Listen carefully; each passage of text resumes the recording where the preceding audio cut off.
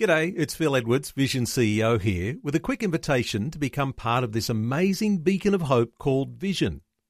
Together we can put our love into action to help people of all kinds build or rebuild their lives on the truth of God.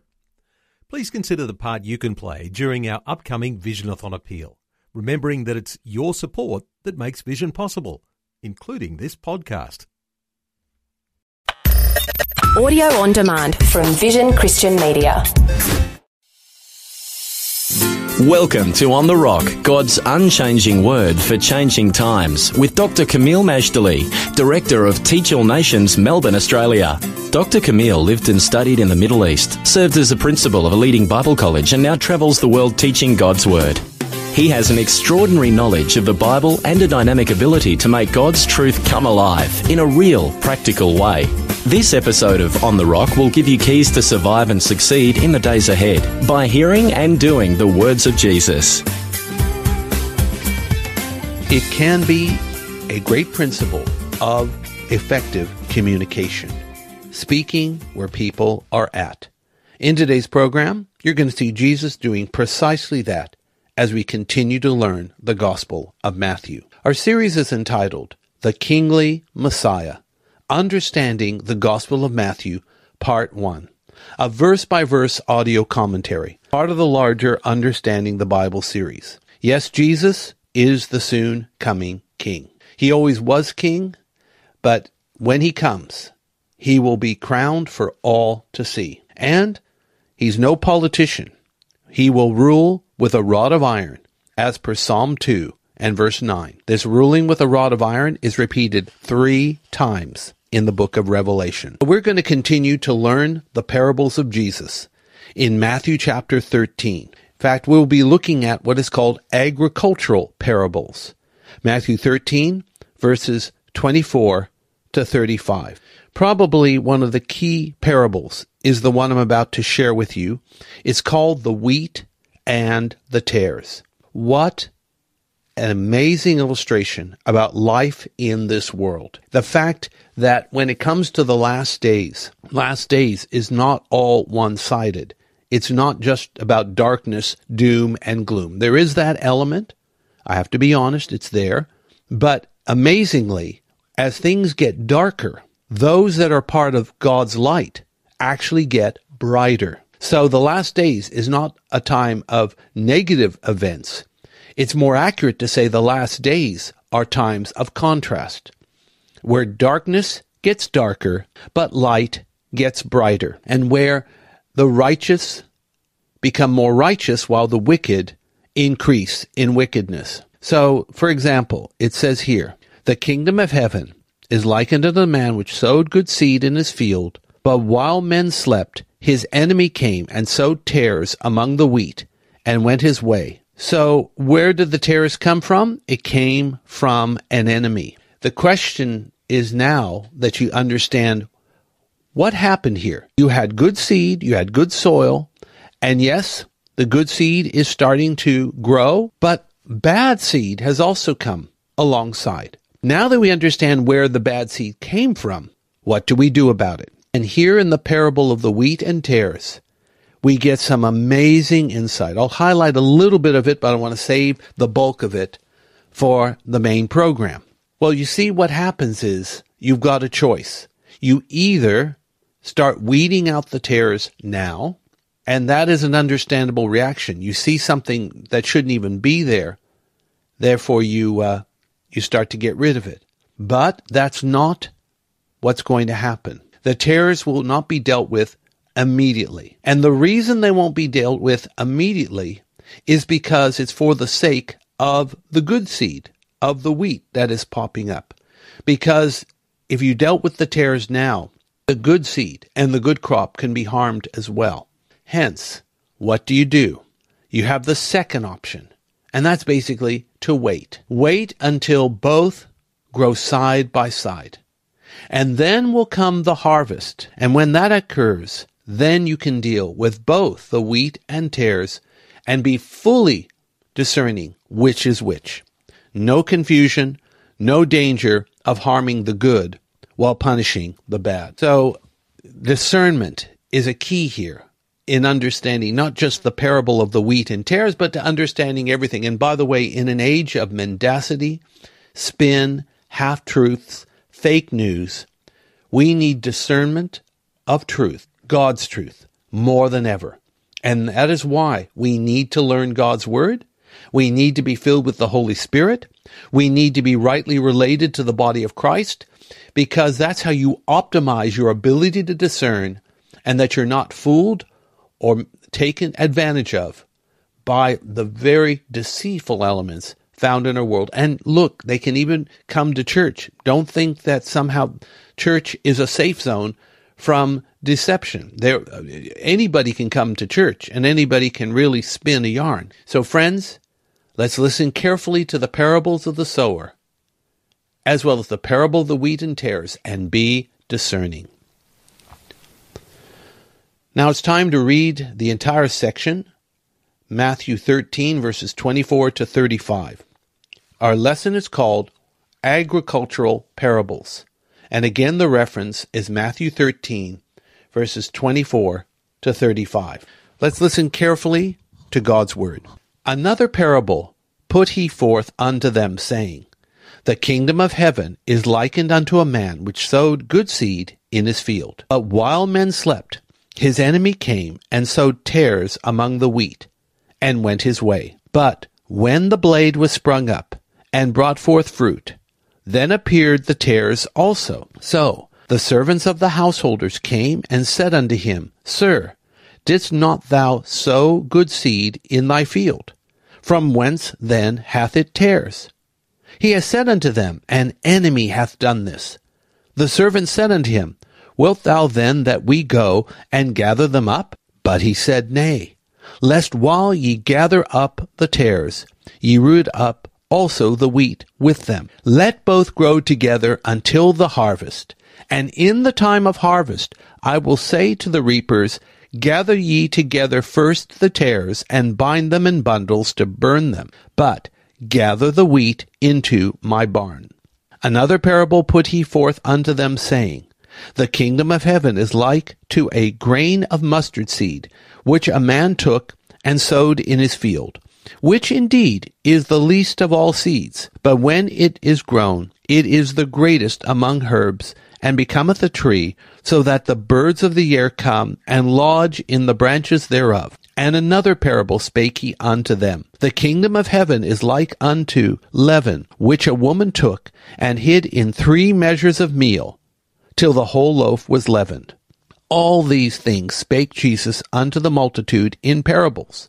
And without a parable spake he not unto them, that it might be fulfilled which was spoken by the prophet, saying, I will open my mouth in parables. I will utter things which have been kept secret from the foundation of the world. Our reading of God's Word has been from Matthew chapter 7, verses 24 to 35. And our lesson is called Agricultural Parables. Well, let's go right into it. Jesus is speaking the mysteries of God's kingdom, but he makes these mysteries known to those that belong to him. Aren't you glad for that? And you might say, well, I don't know if I do belong to him. Well, stay tuned, and by the time we're done, you will belong to him. Jesus is telling his famous kingdom parables. He had just told the multitude about the parable of the sower, but privately, he gave his disciples the full explanation so that they would gain that amazing and needful quality called understanding. That's why Proverbs chapter 4, verse 7 implores us, get wisdom, and with all thy getting, get understanding. Why? Because wisdom is the principal thing. And wisdom is not just a corpus of knowledge, an ideology, a philosophy, even a theology. It is a person named Jesus. Coming to Jesus, listening to Jesus, is the wisest thing we can do. So Jesus is telling them the mysteries of the kingdom, that is, his followers. Once they understood the parable, they're in a position to bear fruit for God. Jesus says the kingdom of heaven is like a man that sowed good seed in the field. That's verse 24 of Matthew 13. But while the man slept, verse 25, his enemy came and sowed tares in his field, and then departed. Now, I often thought tares were just another name for weeds, but it's not necessarily weeds. Tares are like wheat, but they are corrupted, deficient, and depraved. They're almost like a phony, a counterfeit to the real thing. Now, none of us want fake wheat in our bread, and neither do we want fake truth when it comes to the things of God. So you've got an issue of conflicting fruit in Matthew 13:26, because once the wheat, which was good seed, planted in good soil, began to spring up, the tares also did the same. Now the servants of the man, the farmer, came to him quickly. They said, didn't you sow good seed? Yes, I did. So then why do we have tares growing in the field? And the man was very discerning. Matthew 13:28. He knew the answer. Yes, I definitely sowed good seed. Yes, it's definitely good soil. The only way these tares have come is because an enemy put them there. So, what do you do in the face of this kind of challenge? They said, what do we do? The servants asked, do we now weed out the tares? Well, I've already talked about this, but it bears repeating. The master says, Matthew 13:29, don't touch anything just yet. Because the master wisely knew that in their attempt to tear out the tares, the good seed and the good wheat could be harmed in the process. When you ask the philosophical and all too real question, is God good? And if he is good, why is there evil? And if God hates evil, why doesn't he do something now? Well, the fact is God has already done something. He sent his son Jesus to this planet to die for sins, including our own sins. Yes, we need to be honest and admit it's not just the world and life that has a sin problem, but we personally have a sin problem, meaning we all fall short of God's best. Sin means to miss the mark, to fall short, to violate God's precepts and commandments. And let's not kid ourselves in our narcissistic, delusional way. We are all sinners. It tells us in Romans 3:23, for all have sinned and fall short of the glory of God. Now, I don't believe in harping on the sin issue. There's so many things to cover, but let's be honest. We don't hear much about it, and it's not that sin has gone out of business. It's alive and well on planet Earth. No, it's because we take a softer approach, a more inclusive, a more therapeutic, feel-good thing. And friends, look, if you want to feel good, then go all the way with God. Yes, his truth may sting like antiseptic on a wound, but it is a purifying effect, and it will preserve you from the evil to come. So what is the plan? Matthew 13:30. The plan of dealing with the bad tares and preserving the good wheat is simple. What you do is this: let both the wheat and the tares grow up together side by side. The fact that God doesn't do anything now is actually for our sake. When I say don't do anything now, if he did do something now, I'm telling you, even the righteous would be terrified. So God mercifully leaves everything as is so that both the tares will be manifest for the evil that they are, and the wheat will be manifest when fully grown for the righteous that they are. It's that simple. Let them grow side by side. Then, at the time of the harvest, will come the separation. The reapers will be told to gather the tares first, bundle them, and toss them into the fire. The wheat will be put in barns. Now, Jesus' persistent and obnoxious opponents may have started off as wheat, and that's Matthew 12, but their attitude rendered them as tares, fit only for the fire at the proper time. Strong language, I know, but we're dealing with God's word here. And that's exactly what he says. Throw the tares into the fire. Well, let's move on to something a little more, how should we say it, softer? The parable of the mustard seed.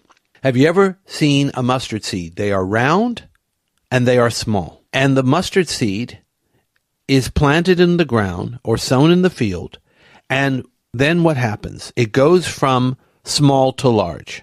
It becomes such a large tree that the birds of the air lodge there in its branches. You see, that's how God likens his kingdom. The kingdom is like the grain of mustard seed that is sown in the field. And Jesus calls the mustard seed the least of all seeds, but when it grows, it's the largest of all, so that the birds enjoy it too. You may start off small in your service of God and of his kingdom. Let God do all the heavy lifting and let God do all the growing. He will bear the growing pains on your behalf. Let it grow like the mustard seed into the greatest of all. And then you have the issue of the leaven, parable of the leaven, like yeast. The kingdom of heaven is like yeast or leaven sown into the meal. What was once small now grows into something much larger. We call it the big loaf of bread, the multitudes. Verse 34 of Matthew 13, what we learn is Jesus spoke to the crowds only in parables. And here, by doing so, he's fulfilling another prophecy found in Psalm 78, verse 2. Psalm 78, verse 2, where Jesus says that rather than open my mouth in parables, or in plain speech, I speak in parables, and I will speak of things kept secret from old, namely the foundation of the world. Interesting, this is a prophecy, but it's not found among the prophetic books. It's found in the Psalms. Please understand that Old Testament prophecy is not merely limited to the 5 major prophetic books and the 12 minor prophets. Prophecy is actually scattered throughout the whole of the Old Testament, the 39 books. So again, by speaking only in parables, Jesus is fulfilling Psalm 78 verse 2 that says, I will open my mouth in parables. I will speak of things kept secret from old, namely the foundation of the world. And so Jesus is teaching by parables. And while, again, it may not be 100% clear, why does he speak in parables and not plain speech? We know he's fulfilling prophecy, but what's going on here? Can I just say, Hebrews 11:6 says, God rewards those who diligently seek him. And part of the reward is he gives you understanding about the things of the kingdom, so you can bear fruit and be blessed accordingly. As one Bible teacher put it, God blesses the diligent seeker, not the casual inquirer. The crowds were the casual inquirers. Yes, they got the word. Yes, they got their healings. But there's more than just getting a healing. We're talking about eternity. And in this regard, we need to get it right. And the only way to get it right is to become full-on followers of Jesus. We're not talking about being religious. We're not talking about being fanatics. We're not talking about extremism. We're talking about living the life that the Bible describes. It's like being a V8 engine and firing up on all 8 cylinders rather than 1 or 2. So, our lesson is called Agricultural Parables. And our lesson for life is many have heard of the parables, but only few understand them. Make sure you're part of this select minority. In order for that to happen, say yes to Jesus as Savior and say yes to Jesus as Lord. Remember to visit us at our website at tan.org.au and subscribe to the free monthly Issachar Teaching e-letter so you can become future ready through our articles of the Bible, victorious living, and current events in the light of God's Word. And also, please visit us at our Facebook page, Teach All Nations, Education, and thank you for liking our page. Let's pray. Heavenly Father, we thank you that you have made a way for us in this barren wilderness and streams in the desert. Thank you that we are going to be as wheat and not as tares. And thank you that the future is bright because we believe in Jesus, we trust Jesus, and we follow him. In his wonderful name we pray. Amen. Today's On The Rock was brought to you by Teach All Nations. If you would like more information about this ministry, to download podcasts, view our online store, attend special events, sign up for our teaching newsletter, make a donation to support this ministry, or to invite Dr. Camille to speak, log on to www.tan.org.au or write to us at Post Office Box 493, Mount Waverley 3149. Thanks for taking time to listen to this audio on demand from Vision Christian Media. To find out more about us, go to vision.org.au.